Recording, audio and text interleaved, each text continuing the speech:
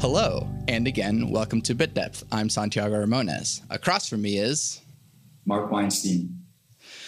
Thank you so much for doing this with me. I'm in a weird way, like a fan. Like, I don't know if the like You're making me blush. So first of all, who are you? What do you do? So my name is Mark Weinstein. I do many things. Predominantly, if we're talking about what I do for work, I am the host of the Lookup Podcast, which is a podcast that explores what it means to be a human today in this unique place and time with the advent of social media and our relationship to technology and each other. In addition, I'm a startup advisor and investor, predominantly in media, blockchain, and impact spaces. And I'm also a 200-hour certified yoga instructor who leads breathworks online and teaches asana classes and all that jazz. But I've always struggled with the question of what do you do? Right. Because I like to do a lot of things. Yeah. So I guess let's start on the tech thing. Well, actually, no, let's just start with the podcast. It's the first thing you kind of mentioned. What is the Lookup? And you kind of mentioned what it means to be a human in these times, but everyone kind of has a podcast nowadays. So what kind of separates yours from all of the other randomness? I think I'm really trying to figure that out still. I'm guessing that maybe you are too. For me, it started off as a journey exploring the human relationship to technology through social media. And I think if we look at kind of the state of politics in the United States, the state of global political unrest, mass confusion, polarization, depression amongst teenagers and specifically young women, increase in suicide rates, I think we can draw a lot of correlation, although I don't know that causation has yet been proven, to the rise of social media platforms and the power that they wield in society. And so I had this experience where basically I worked as a consultant to a music festival that was an epic failure and wasn't even that big, but the only reason that it was perceived to be as big as people thought it was because of its incredible use of social media. And after the documentary came out on this festival, Fire, I decided that I wanted to dive deeper on this particular subject. So I did 10 episodes on that and ultimately realized that while it is an interesting topic and one that needs to be highlighted, I felt like I was having the same conversations over and over again and bringing my own bias into those conversations from everything that I had learned previously. And there was so much more that I wanted to explore. Social media addiction and technology is just a subsector of broader mental health issues, broader consciousness and spiritual awareness. I think we have our mental health, our physical health, our emotional health, our spiritual health, and nowadays we have our digital health. And I like to explore all of those different subjects. Plus, I'm a big economics nerd, so I like to talk about those things. I've been an entrepreneur twice. I like to talk about the unique challenges that entrepreneurs face. So I guess in a nutshell, I'm not sure what differentiates my show except that it's me hosting it, and therefore listeners that like it probably enjoy my style of reflection and conversation. And then people that wouldn't be interested in kind of the way that I speak or ask questions or learn wouldn't necessarily be interested. I'm figuring out whether or not that is, a sustainable way to grow an audience, or if there's other kind of niches that I could focus on, or, other styles that I could play around with, like narrative style storytelling versus simple back and forth interviews. Yeah. Long answer. I like long answers. That's the point. That's an interesting thing because I think that, something that I'm thinking about as you're saying that is that there seems to be a kind of cognitive contradiction, at least culturally, between this kind of woke kind of culture of like you do yoga and meditation and type stuff versus capitalism, economics, and this sort of selfishness that pervades American culture. And so how do you kind of connect those things? I'm kind of diving into the deeper questions first, but that's where we arrive. I mean, that's a great question. Really, I think you nailed it. And that's something that I struggle with and always have, is integrating, spirituality, consciousness, and the exploration of self into a framework that covers entrepreneurship, shareholder-based capitalism, and macroeconomic theory. I like to think of my role in this world as a bridge between the head and the heart. So giving credence to the emotions that we feel as data versus over-rationalizing, overthinking, kind of succumbing to the cult of intellectualism, where we completely ignore the information that our bodies, which have evolved over thousands and thousands of years, and whose technology has evolved over hundreds of thousands or millions of years, is potentially sharing with us at any given time.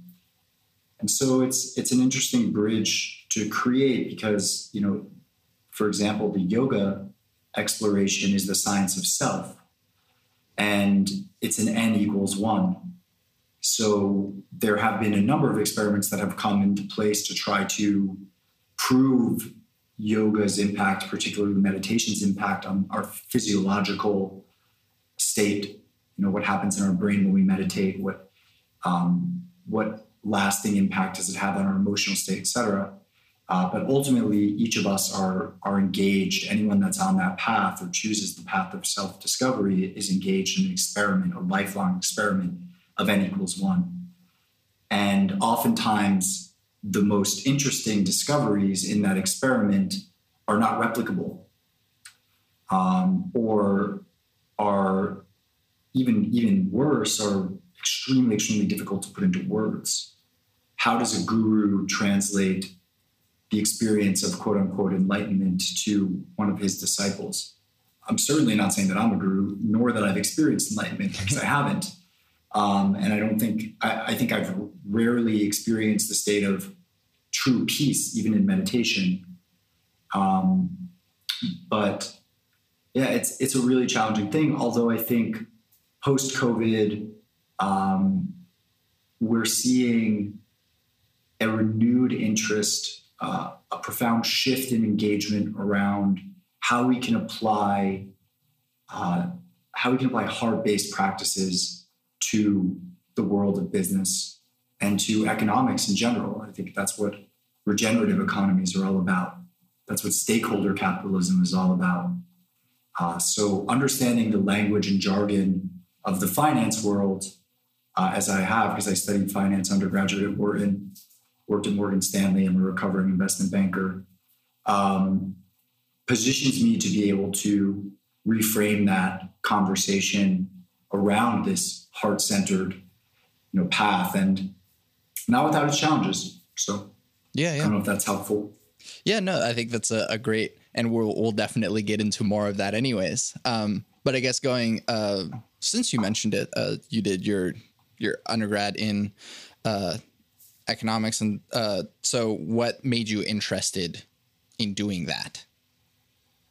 Yeah, I think when I was 17 years old and I was choosing college, I was hyper competitive. I was an athlete. I was competitive on the academic front, and I really just wanted to win. And winning, as defined in high school, for me was getting the best grades, doing the most activities, receiving accolades outside of academia, playing sports and winning. And then what I perceived at that time to be the grades of adulthood, the external validator of achievement was money. And so for me, when selecting between the schools that I went to, that I applied to, I chose to apply early decision to Wharton, predominantly because it was the hub of money thinking in the world. And I felt that it would put me on a path towards wealth. And so that was really what drove my decision. And I think I can remember clearly, in fact, my essay for Wharton was about becoming a self-made politician. So I always had this desire to impact public policy and to make changes to our society at large. But I had this kind of belief at that time that in order to do so, I would have to win what I consider to be, can you curse on this podcast or no? Yeah. You can say whatever the fuck you want. Quote unquote, fuck you money. Sure. Right? Money being the equivalent of freedom. If I had my own money, I wouldn't, and became a politician, I wouldn't be corrupted by special interest groups and lobbyists, and I'd be able to make decisions based on what I actually believe to be important change. All of that is, a lot of that thinking has since changed, and I've had to shed these kind of socializations, let's call them, or socialized ideas that I picked up over time in my youth. The irony of the decision is that, in choosing to go to Wharton, I decided I had to cancel my Stanford application when I was accepted to Wharton, early decision, and probably would have made a ton more money if I was in Silicon Valley from 2008 to 2012. So, I think that also highlights a fundamental flaw of chasing money for the sake of making money. Well, it does seem like you still had like the noble goal in a way of, being able to influence policy decisions and political decisions so that you are not influenced. But in a way, is there a way of getting to the point of fuck you money without being corrupted yourself?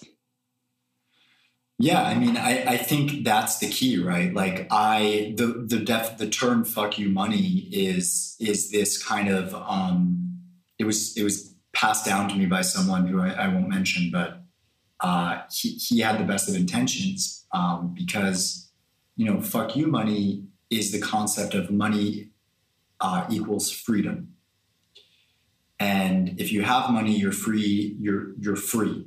If you have enough money, you're free to live a certain life that you want to live.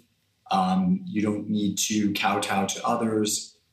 You have this kind of independence and power that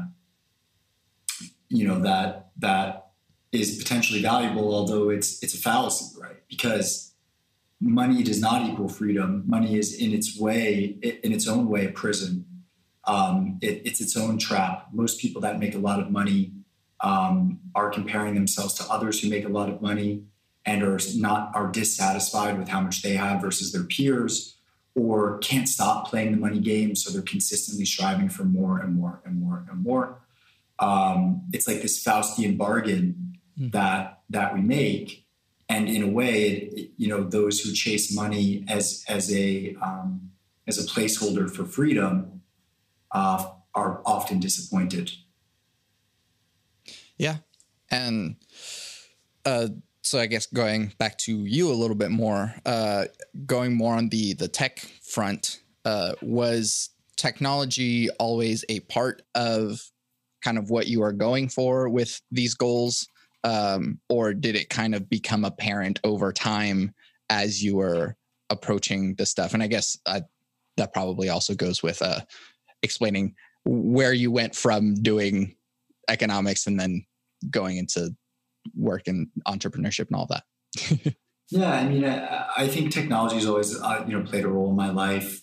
I've been an early adopter of certain technologies from a young age. I was always a gamer. I had, N64, Xbox, really privileged and lucky to be able to have those things when I was younger. Had an iPhone, had a BlackBerry when it was cool too. I used to, with my dad, kind of take apart computers and try to put them back together. I've always had this kind of really strong curiosity around what's new. That which is novel just attracts me. And so I think in that way, technology's always played a role, but I was never, I was really good at math, but I never enjoyed sitting down and doing math. And so I never even I don't even think it ever had crossed my mind until an older age to become a programmer or to program or become an engineer. And if I had like one quote unquote regret, it would be that I didn't learn how to code, because coding, Naval Ravikant says that computer literacy is being able to code is like being literate in the future. It allows you to do so many things. So if there's any younger people listening here, I think a foundational understanding of code and computer science is probably really important. But for me, technology is more just a way for me to learn new things, a way for me to connect deeper. And it's just fun. It's not necessarily so integrated into the work that I do. Yeah. So how did you get from this sort of winner mentality into yoga meditation and trying to kind of find something greater beyond what the world tells us is winning? Yeah, I mean, I think that's a combination of things over time, and I would say that I certainly haven't shed that desire to win and that competitive nature. It's something that I struggle with, and something that I also question, like, is this a part of me that I really need to embrace more? Because I've spent so much time over the last 10 years kind of pushing it down, potentially inadvertently, in this kind of desire to be a yogi and a desire to be kind of more calm and even keeled and tranquil. The warrior, like, I think that's a common misconception of yoga, is that you have to, like, Ram Dass refers to it as the phony holy. It's when you start down the spiritual path and you have these frameworks and ideas around like what it means to be a spiritual person. And so you start to do them just because you're trying to fit this identity of spirituality that, that has been pushed on you potentially by an external party or like by media or whatever, eat, pray, love, or whatever that is. And I certainly was susceptible to that, and then I began to ignore certain emotions, desires. People call it spiritual bypass as well. It's like, you don't do the hard shadow work where you really look at the parts of yourself that make you uncomfortable. I think right now as a collective, we're doing a lot of shadow work around racism, around capitalism, around this money consciousness that I was describing earlier. And it's important to at least evaluate it, on the spiritual journey, we can push it down. So I wouldn't say that my competitive edge has disappeared as I've gone on my spiritual journey. It's just, I become more aware of it and how it affects my behaviors, how it can lead me towards reactivity. And sometimes it has a really important place, when I needed to get a project done, when I need to support an entrepreneur, when I need to build something, that competitive edge is really valuable. I'll follow with like a couple of stories, if you don't mind. So one is the story of Arjuna. Arjuna is the great hero of the Bhagavad Gita. The Bhagavad Gita is basically the Bible of yoga tradition. It's like the foundational text of yoga that explains the entire philosophy of yoga, which is really just a part of Hinduism. It's a part of the Mahabharata. Arjuna is this warrior. He's part of the warrior caste. His karma is to fight. He's a karma yogi. He's not going to be an ascetic sitting in a cave meditating and removing himself from society. He is a fighter. And so he goes onto the battlefield, this great battle, to win back his kingdom from his evil cousins that have stolen it from him. Actually, I think they stole it from his father in a dice game, but I don't exactly remember that part of the story. And he's riding out on his chariot, and he has Krishna. Krishna is kind of like the Jesus figure in Hindu mythology. He is the human manifestation of Brahman, of the kind of universal God. There are kind of sub-gods in Hinduism, but Brahman is that energy that flows through all of us and all things. And it's neither positive nor negative, good nor bad. It's all things everywhere at all times. And so Krishna is like Brahman deciding to manifest itself in this human form. And so he is Arjuna's charioteer.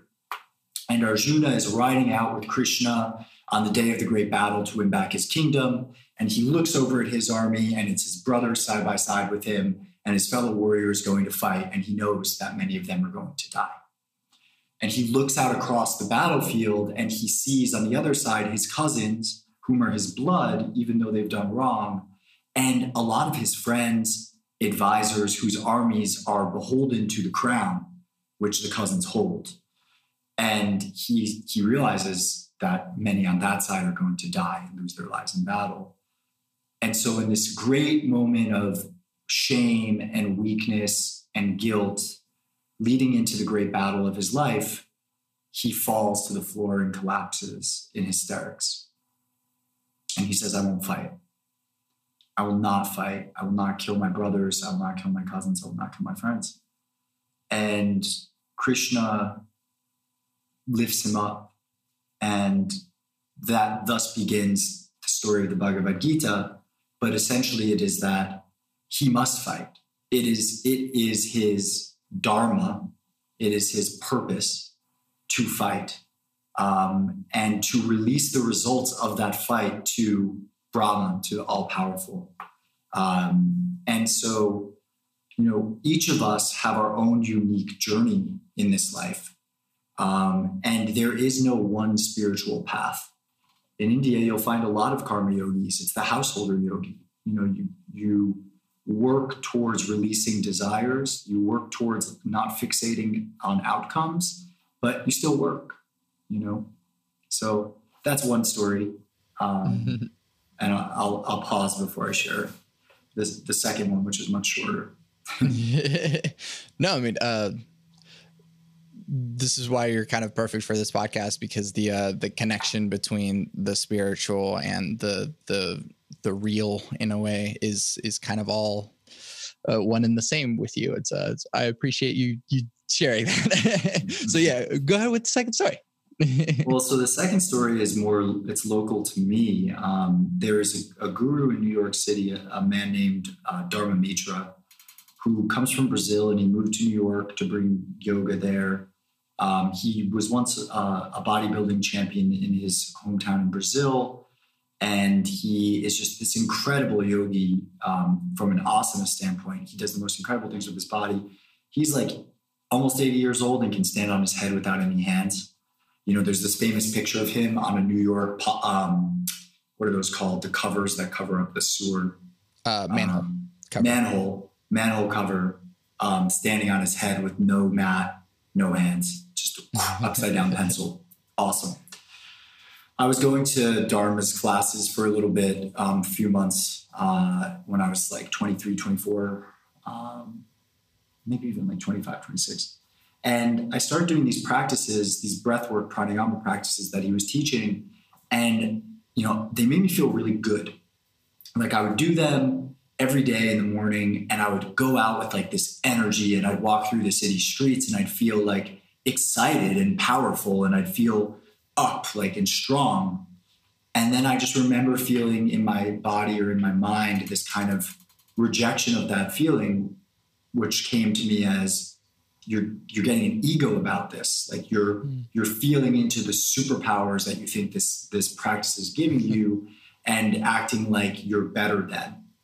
And so I brought this kind of concern to Dharma, and Dharma basically told me in very few words, because he doesn't use a lot of words to get his message across.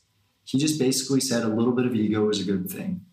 And one of my other teachers, Jared McCann, often said that you needed to crystallize your ego before you could move past it.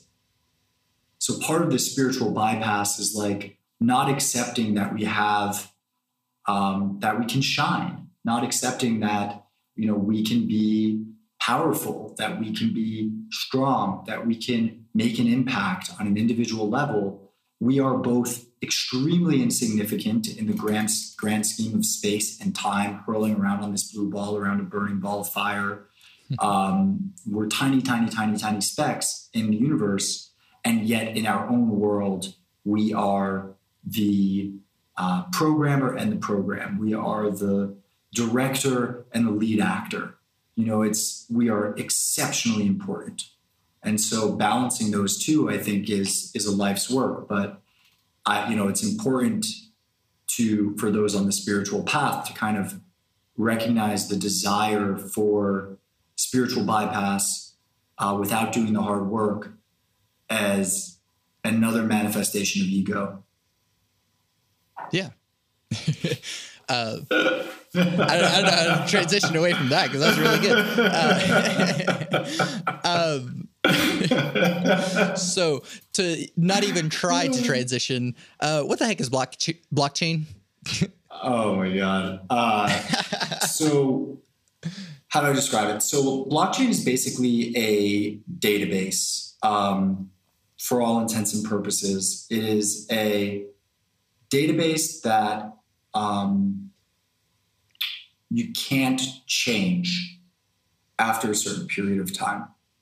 And so you can think of each block in this database as a list of data and information. And every block that gets created gets added to the database and then cryptographically sealed, meaning it's sealed with a math problem that needs to be, in the case of proof of work, so it gets complicated because there's permission blockchains, there's permissionless blockchains, there's proof of work, there's proof of stake, there's all these different ways to validate blocks. But essentially there's some kind of computer programming running whose job is to put together a list of transactions in a row based on the time that they occurred, and then pool them into this block, and then at the same time try to solve this incredibly difficult math problem that is easy to prove was solved, but not easy to reverse engineer. And so once the math problem is solved, the transactions are ordered, a new block is created in the blockchain. This new information is added to that database. In the case of the Bitcoin blockchain, it is a public blockchain. All of the information is publicly available. It is a permissionless blockchain, meaning that anyone that wants to participate in the network and mine quote unquote blocks, aka order these transactions and solve math problems, can do so. And so, yeah, I think that's the description in a nutshell.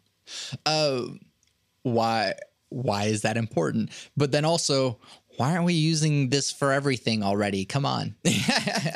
Yeah, well, it's incredibly inefficient. You don't need, like for every single bit that flies around the internet, to put that on a blockchain would be costly in terms of time, energy, money. It's not necessary. For the transfer of value, it is necessary. Mm-hmm. So, and that's why also people, there's all these arguments about like our permission blockchains, which private permission blockchains are basically a consortium of corporate entities, individuals that have permission to participate in the block creation. And the data is all private. People that are better suited to explain technology than I am would say that why not just use a private database? It works just fine. I guess blockchain is also or Web3 technology, kind of this technology around, I guess, immutability. So, you can't change the information once it comes. Open permissionless networks. Again, the permissionless nature of Bitcoin is super interesting. And they're also really interesting because they create this opportunity to distribute value to a broad group of participants in the network, rather than, in the case of, say, Facebook and Google and large tech companies that are sucking up the vast majority of the value that's created through the products and services that they've made. Participants in a network in a blockchain network can all generate value, or at least that's the promise. Whether or not that actually happens in practice is still TBD. Yeah. What do you think the future of that entails, or how could we be using it? How do you think we would likely be using it? And would it even really benefit us to do so? Well, I think of Bitcoin as, like when I think of crypto or blockchain, I want to separate Sure. Bitcoin into its own category. Bitcoin is a non-sovereign digital hard cap supply currency. It is an opportunity it creates an opportunity to participate in a financial system that is not entirely designed and guided by governments. So, one of the challenges of today's macroeconomic landscape is that we have fiat currencies. Fiat currencies are essentially currencies that are backed by a government's ability to create its own money and to tax its citizens to repay those liabilities. What happens, it seems, when you have a central bank who has the authority over money is that the control of that money gets politicized. And, you see this in certain countries getting sanctioned and removed from the financial plumbing of the world, which is run by the United States. And if, this financial plumbing is corrupted by bad policymakers, that's a real issue. In kind of a better place to explain it might be Venezuela, where they consistently default on their debts or try to inflate away their debts so that, their currency is essentially worthless, like people use it for fires. This doesn't happen in Bitcoin because that there are only ever going to be 21 million Bitcoin ever created. That's inherently deflationary. So the price of Bitcoin should appreciate over time as there's more demand for Bitcoin because it has a limited supply. And also, I hope, one of my hopes and beliefs is that it will lead to less wealth inequality across the globe because, the flow of new money from a central bank to banks and then to bank customers oftentimes happens in a way that is inequitable. And so existing players that have power, that hold assets, when a central bank prints money, their assets go up in value, they get richer. Those of us that are saving, our wage earners, don't benefit as much. So it's kind of this like constant battle between capital and labor, or the bourgeois and the proletariat, as Marx would have described it. And so Bitcoin is, it was created in 2008 by a pseudonymous individual named Satoshi Nakamoto. Nobody knows who he or her really is. Could have been a group of people. And the first block that was mined had in it, there's like this random string of data that you can put in any Bitcoin block. And it had in it a headline from the Financial Times about the 2008 financial crisis. As a reminder of why it was created, it emerged from the financial crisis. And, in addition, we live in a world governed by bits now. Software has eaten the world. And so, we need a currency that matches that. Bitcoin solves a couple of traditional problems of digital currency. It's peer-to-peer, meaning you don't need a central third party to kind of validate the trust in the network. If I don't know you and you don't know me, I can send you money in exchange for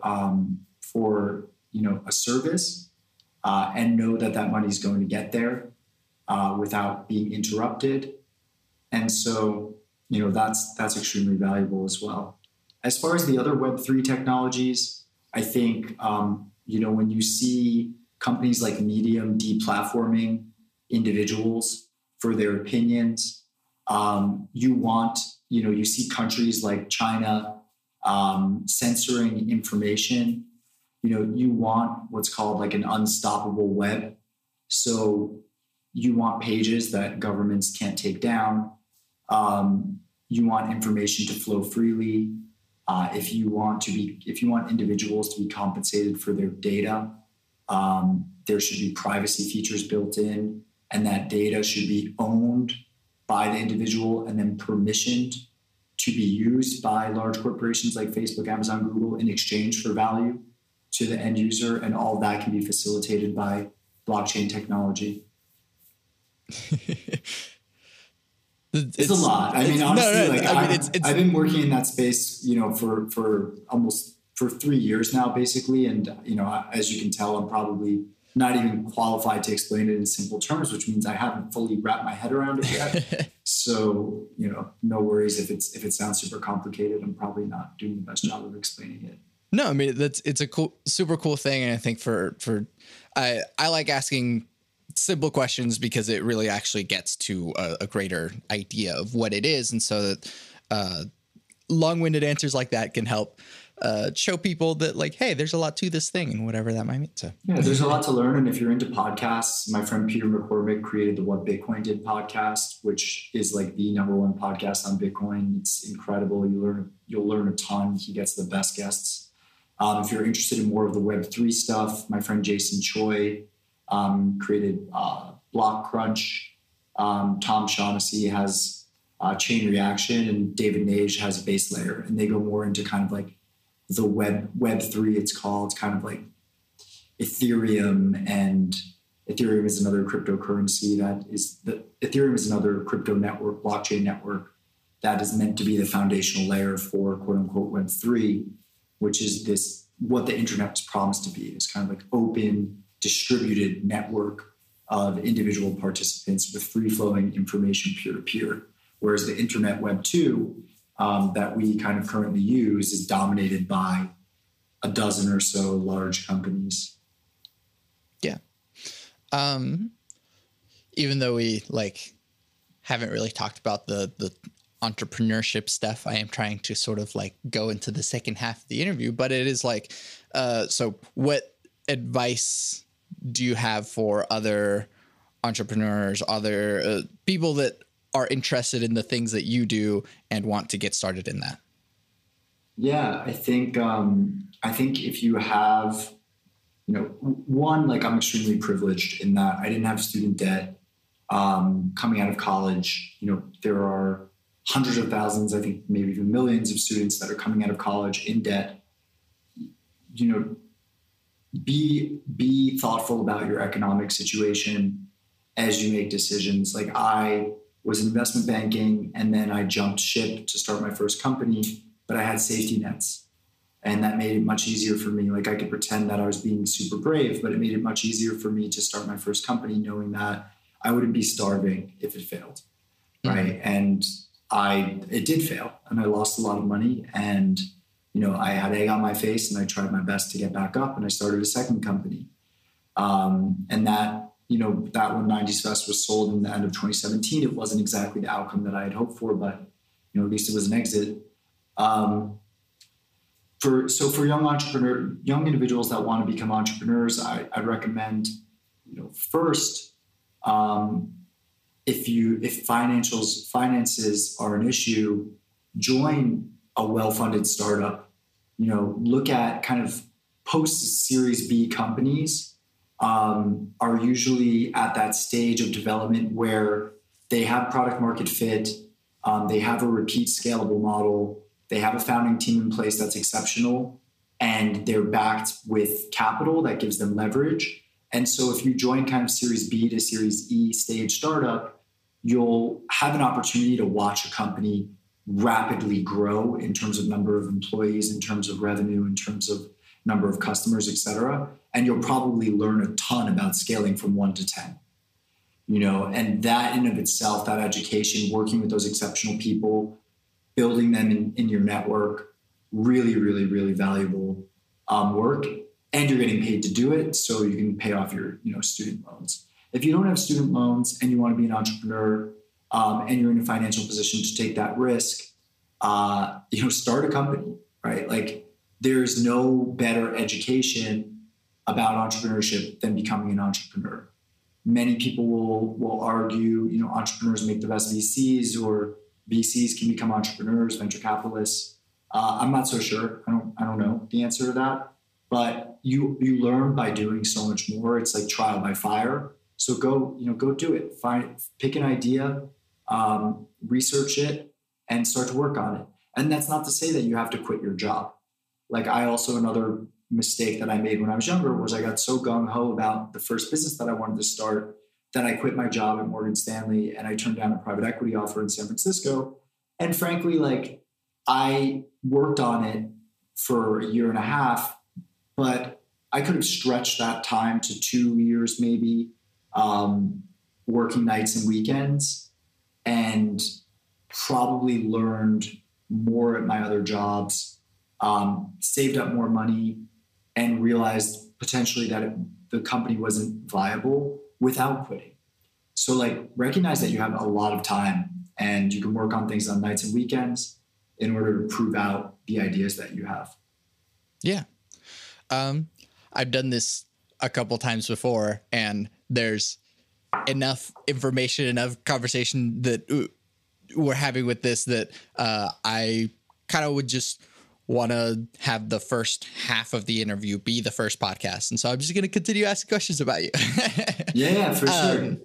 So what was your first business, and how do you kind of in hindsight see the failures that you made and then kind of allowed you to propel yourself to your second business with 90s Fest and all that?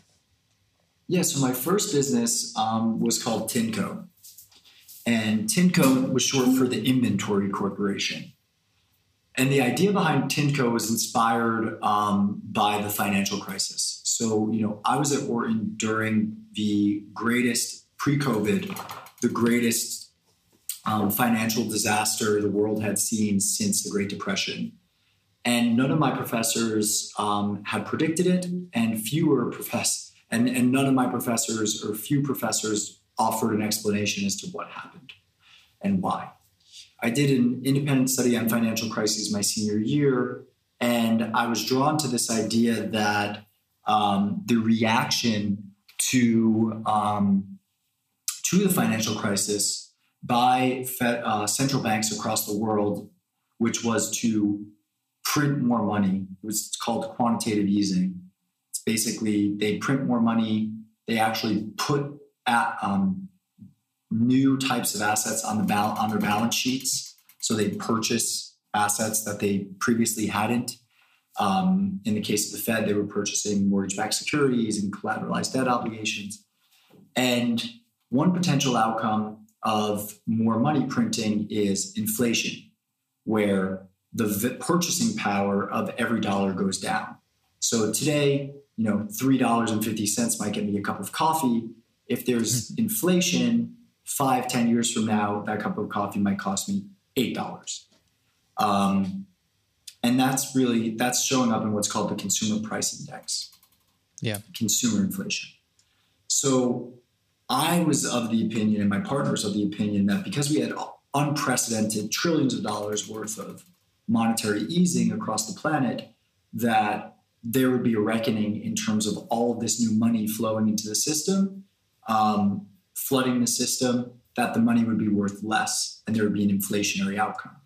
So my partner and I wanted to create a new financial security that would protect investors against inflation.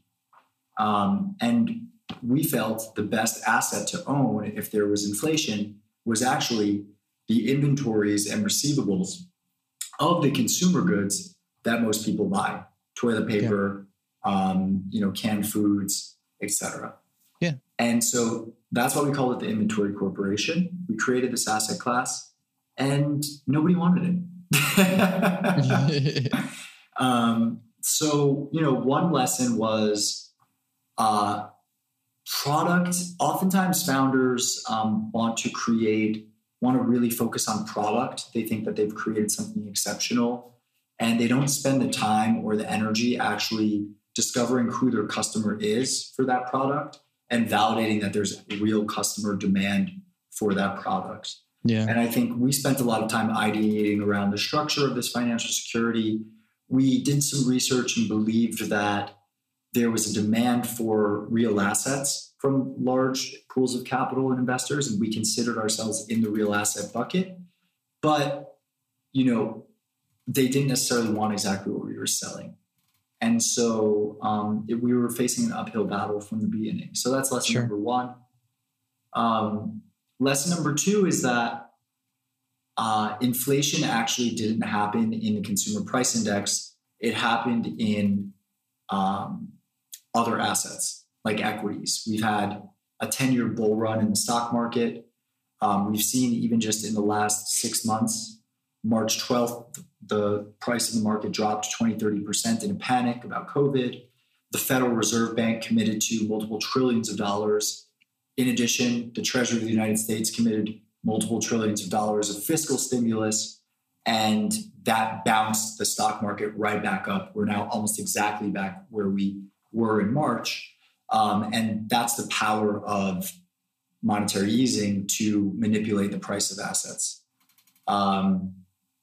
So that was the other kind of mistake that we made. A lot of people lost on that bet. Inflation never happened. And so, that was a challenge. The other lesson was are you the right person and team for building this company?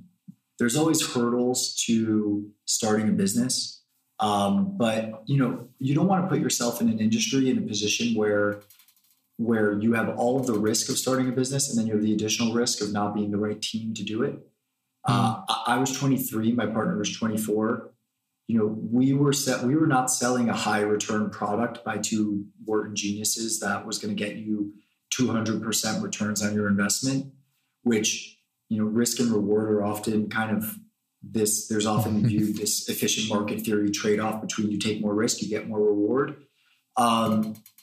We were actually selling safety. So for a 23-year-old and a 24-year-old to be selling a product that performed really well in one specific environment, a hyperinflationary environment, but otherwise paid like 2-3% plus CPI and had a lot of risk. It had credit risk.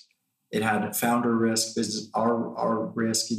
We were perceived to be much riskier as founders than the product that we were creating kind of accounted for.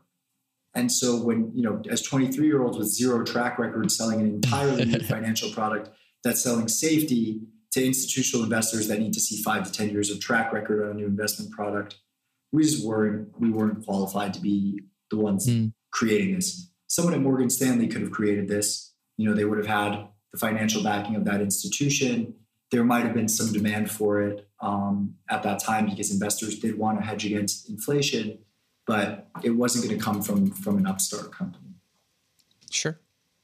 And then kind of in a entirely different thing with 90s Fest, how do you even jump into that? Yeah, it's so funny because it looks so random. Right. But it wasn't at that time. It's like everything's been kind of emergent. I was working on a startup. I was trying to pay the bills, wasn't pulling in any income. And I had been an investment banker for 2 years. So what are investment banking analysts good at? They're really good at financial modeling. They're really good at putting together offering materials for raising capital, like investor presentations and confidential information memorandums. They're really good at process. So identifying investors, managing outreach, making sure that all of the boxes are checked, putting together data rooms. It's really just a process job with some Excel and PowerPoint skills and understanding financial modeling.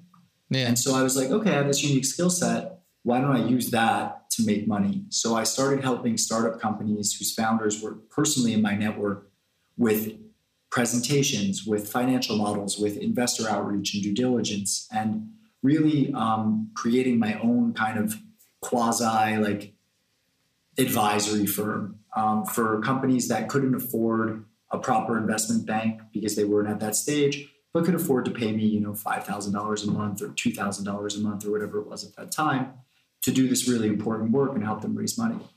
And one company that I worked with was called Prime Social Group, started by a good friend of mine since elementary school. His name's Adam Lynn. They were an events promotion business in the Midwest.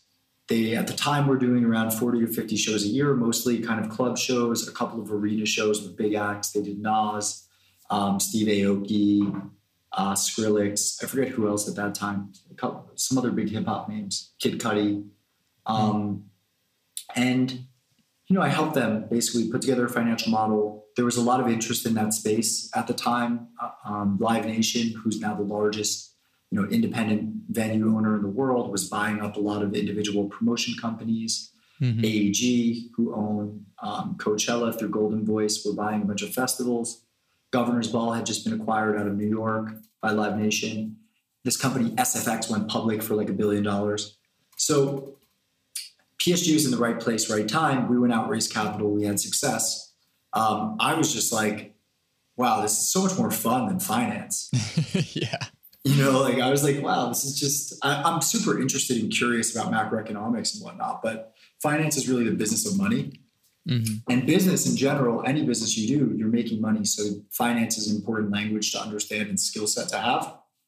But I just felt like the outcome of seeing tens of thousands, if not hundreds of thousands of people celebrating together, coming together, experiencing excitement and fun and joy, that being my work felt really aligned. And so after working on PSG, I became a director on their board. I continued to work with the company. And when Tinko failed, I came up with the idea for 90s Fest through the learnings that I had from working with Prime Social Group. And I learned about kind of how you can build a proper economic model for a music festival business, which is an extremely challenging business.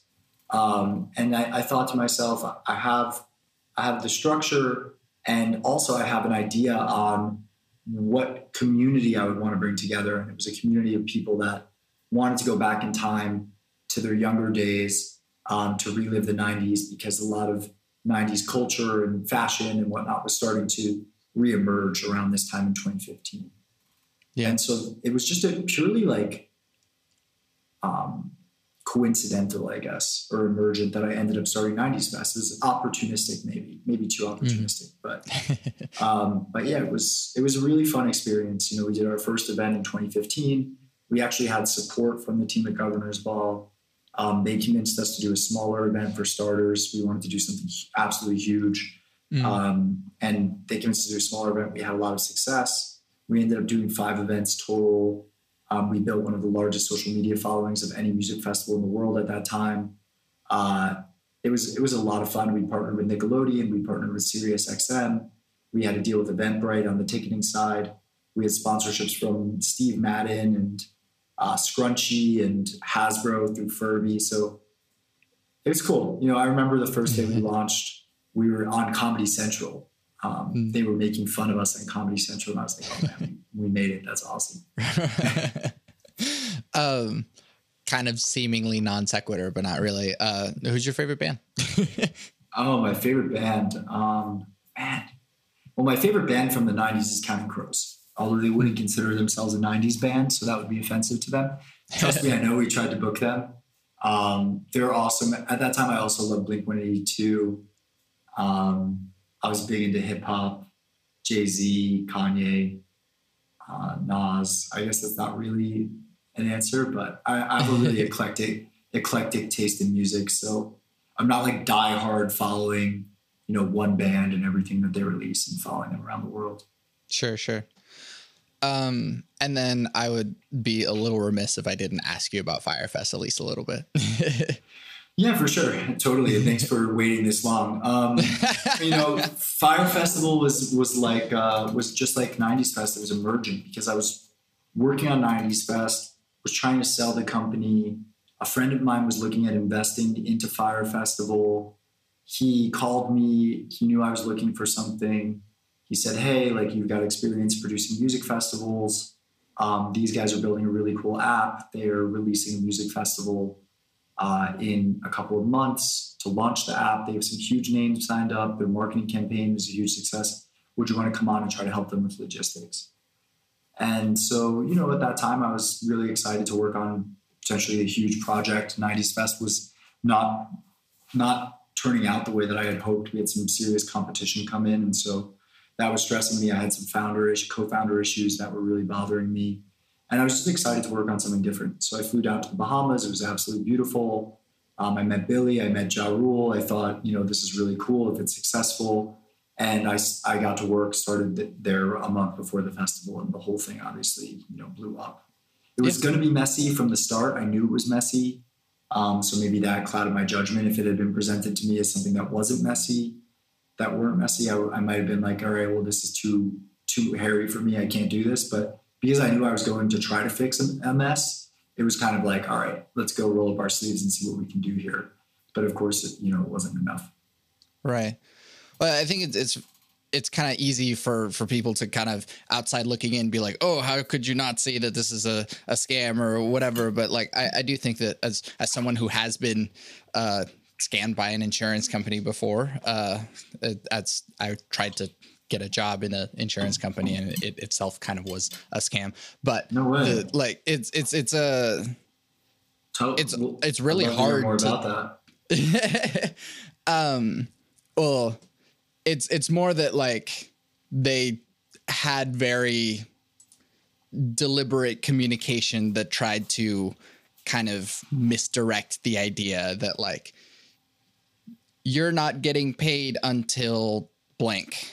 And so that's more of the and so the idea that I feel like a lot of people can. That's often a tool of the con artist, is to hang a carrot over your head until and get you to work for free. Yeah. And so the idea that like, I'm sure a lot of people can sort of look outside looking in at what happened with Fyre Fest and be like, oh, how could you not see it? But it's like on face value, it is kind of this, like, it seemed like it could work. And so how do you kind of show the way that you kind of learn to, in one way, look for it, but in another way, kind of not fall for it, and then kind of learning from these mistakes? Yeah, I mean, I think it's just really important. When you look back at it, I think a lot of people still believe that it was just an outright scam. There were 40 people working on the event. There was $19 million spent. The acts were really booked. There was building happening. The stage, sound, and lights were built completely by a really hardworking team.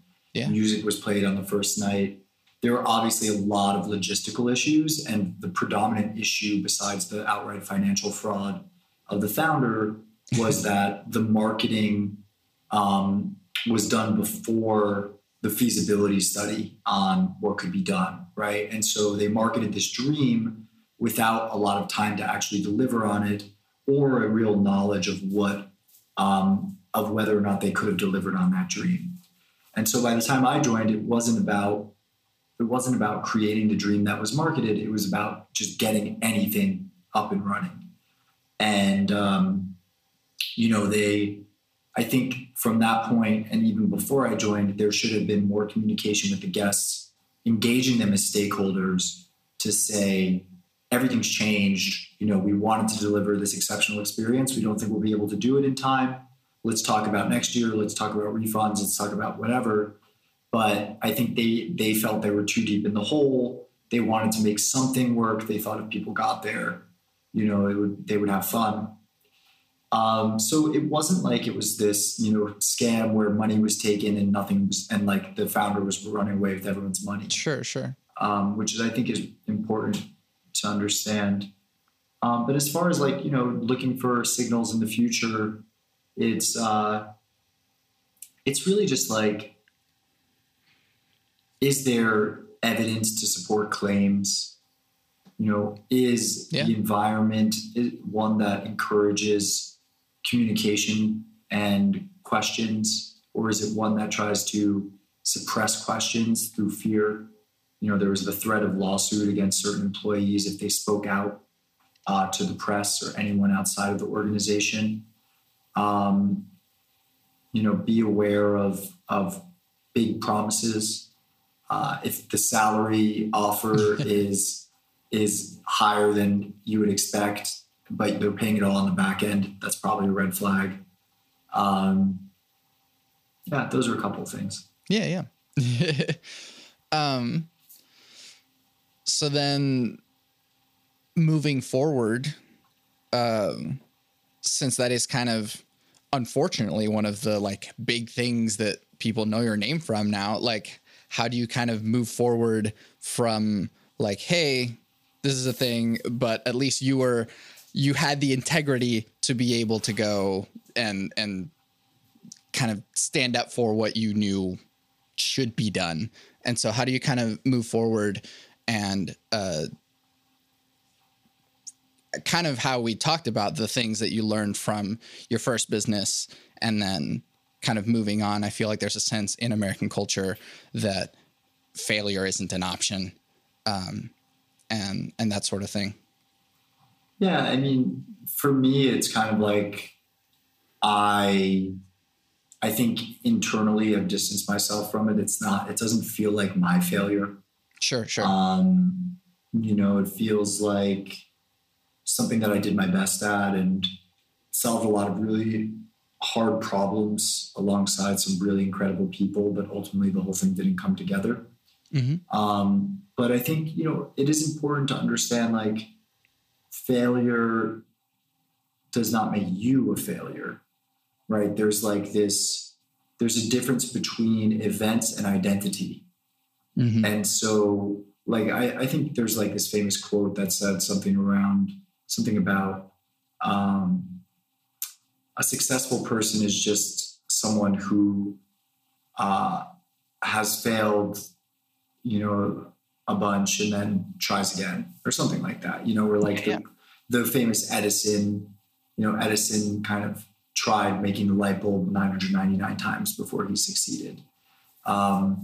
Failure is just a step on the journey towards quote unquote success. And I think that's all important to understand and to recognize. Like I was part of one of the biggest public failures in recent memory, and it's been nothing but positive for me. A lot of people reach out to me and they tell me they're working for Billy, and so there's a lot of this kind of corruption and mistreatment of employees happening under the radar, and people don't feel confident and comfortable speaking out. And so if I can give a voice to those individuals, then it will all have been worth it. Yeah, definitely. So yeah, finally switching gears, and there's no good way to transition away from it or from anything else. So what is the role of spirituality or religion in your life? Yeah. So, spirituality and religion play a huge role in my life. I think it's mostly about practice versus philosophy, trying to really integrate the values of the path of yoga, the yamas and the niyamas, which are kind of like the 10 commandments of yoga, but they're not so much prescriptions as they are invitations towards certain behaviors. So like satya, which is truthfulness, I think is really important. And it's something that no one is perfect at. Compassion or ahimsa is another. And it's not just about understanding these at an intellectual level. It's about trying to put them in practice. And oftentimes they feel conflicting, right? For example, your girlfriend's standing in front of the mirror. She asks you if she looks good in that dress. How do you integrate and you don't think so. How do you integrate satya, truthfulness, and compassion into a response? Do you lie? Because then you're breaking satya, but you're lying because you are compassionate towards that person. Do you tell the truth? And if so, how do you tell the truth in a way that actually holds space for their feelings? This is just like a really tiny example, but it's one that I think is important to understand. And then trusting that it's all a process. Spirituality is a process. It's a word that's often kind of co-opted to mean, a spiritual person has a man bun and, can fold his body in a certain way and meditates for 20 minutes per day in the morning and night. And, I think there's plenty of spiritual people out there that just live their own unique path. So eventually I think finding that own path for yourself is a huge part of it. Yeah. What is your definition of God? My definition of God is evolving. It evolves all the time. I consider God to be this universal energy that flows through all things, everywhere, at all times, that we are of and we are in at the same time, and is in us. Each one of us is God. Each one of us sees God in the other, and yet we are a part of it, but not it. It's as Alan Watts says, it's the witch for which there is no witcher. So words are really challenging to describe it. But when you kind of sit still, it's there. You feel it in a breeze, in a ray of sun on the skin, in your heart.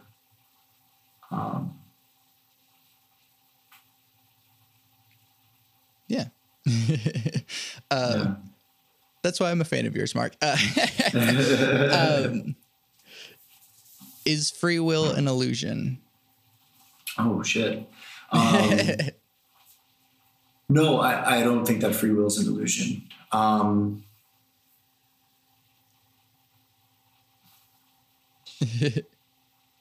to elaborate on that. I mean, is there a grand design? Maybe.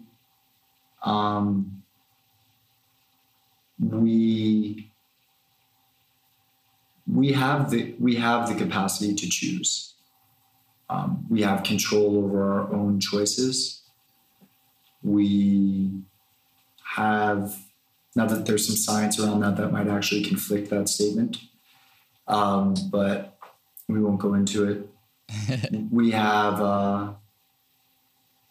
there's only so much within our realm of control.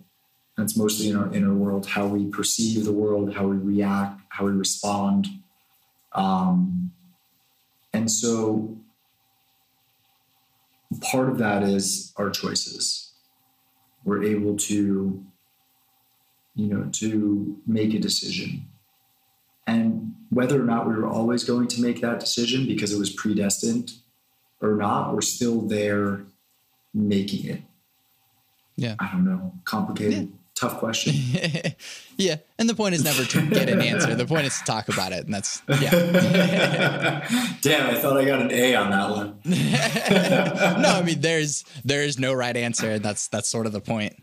Yeah, for sure. And then how do you determine what good behavior is? I think it's up to each one of us to kind of determine that for ourselves. I don't know if there's a moral absolute.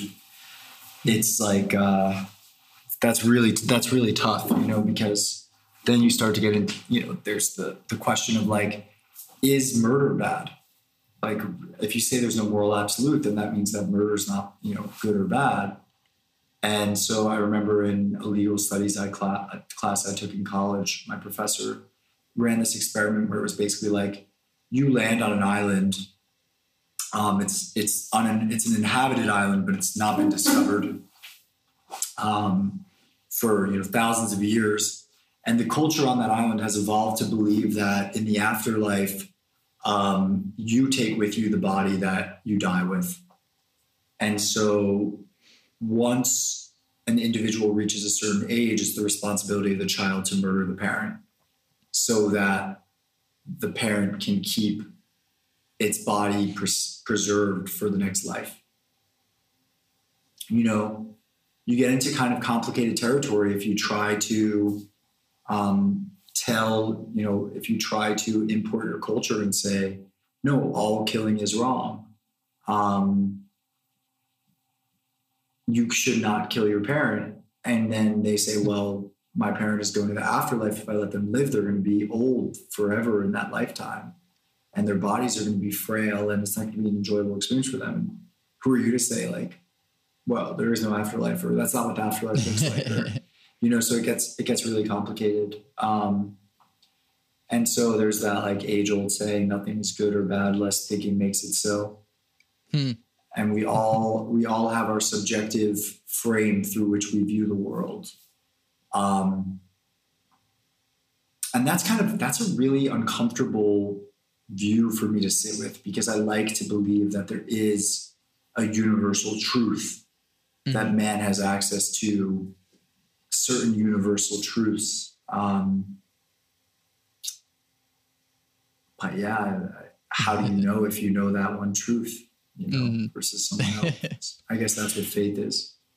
Sure. And then the Socrates, the only thing that I know is that I know nothing. Yes. How do we reduce the division? Listening. Yeah. Care to elaborate, or should I just move on to the next one? Yeah, no, I'm happy to elaborate. I just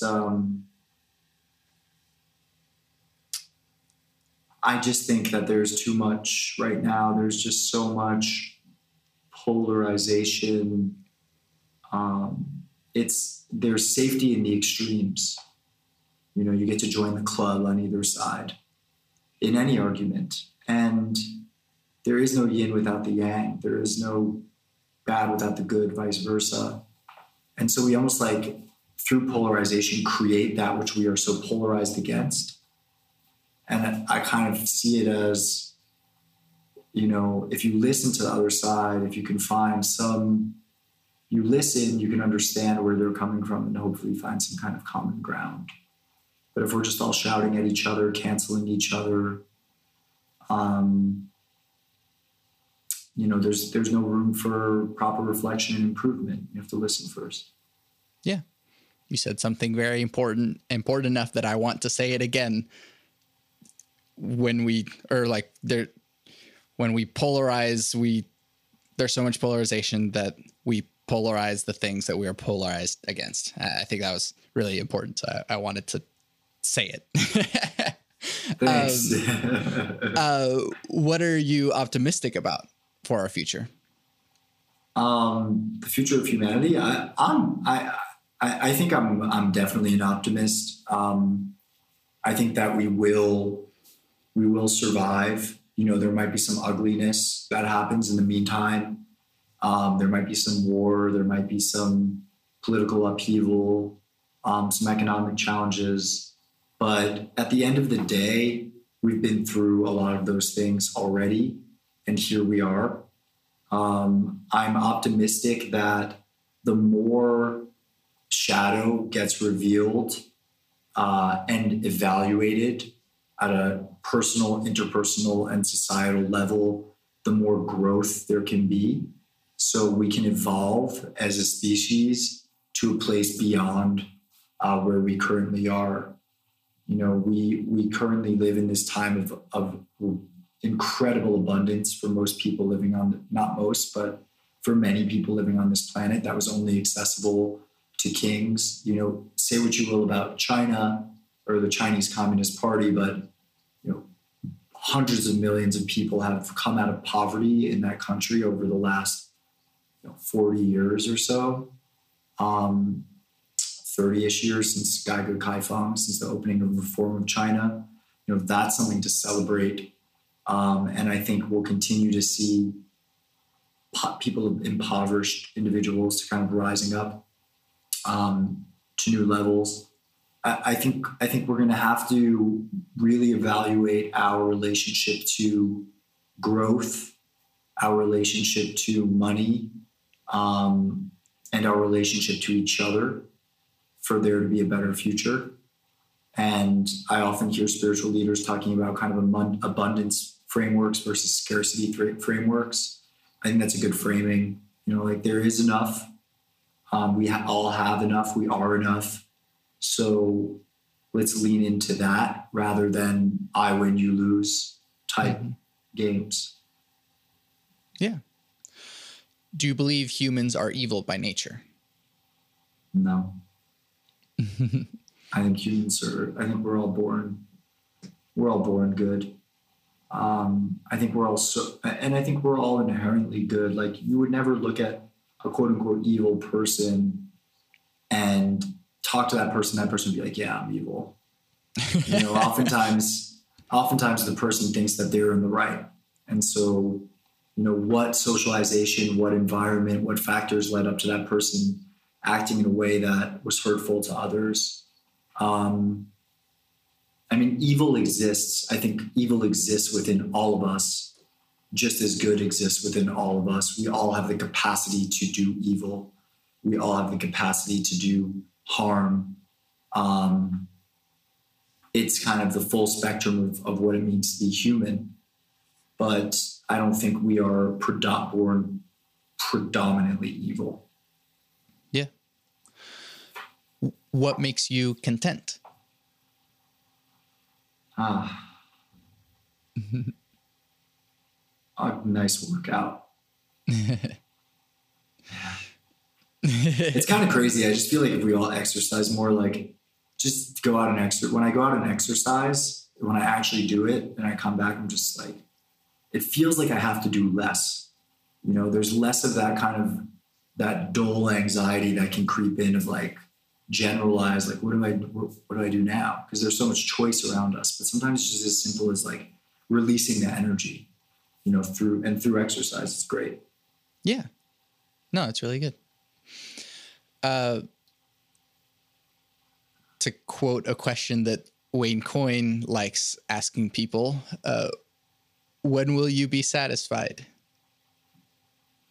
Oh man, I hope in this lifetime.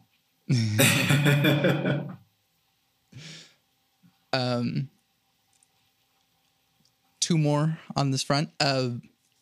What advice do you have for people in general? I think most people's internal dialogue or internal monologue defaults towards negative, defaults towards the critic. So, you know, just listen to your voice, internal voice, and ask yourself if that's the way that you would talk to your best friend or someone that you love. And if it's not, that's important to recognize, and then, you know, try to be a little more kind to yourself. We're all doing the best that we can. Yeah, definitely.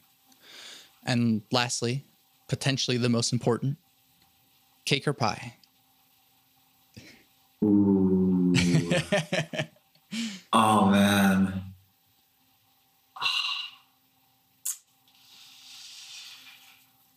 Pie. It hurts me to say it. I love cake. I'm such a sweets guy. I mean, I'll eat all of them. Yeah. Well, and then so corollary to that, what is best pie? Best pie.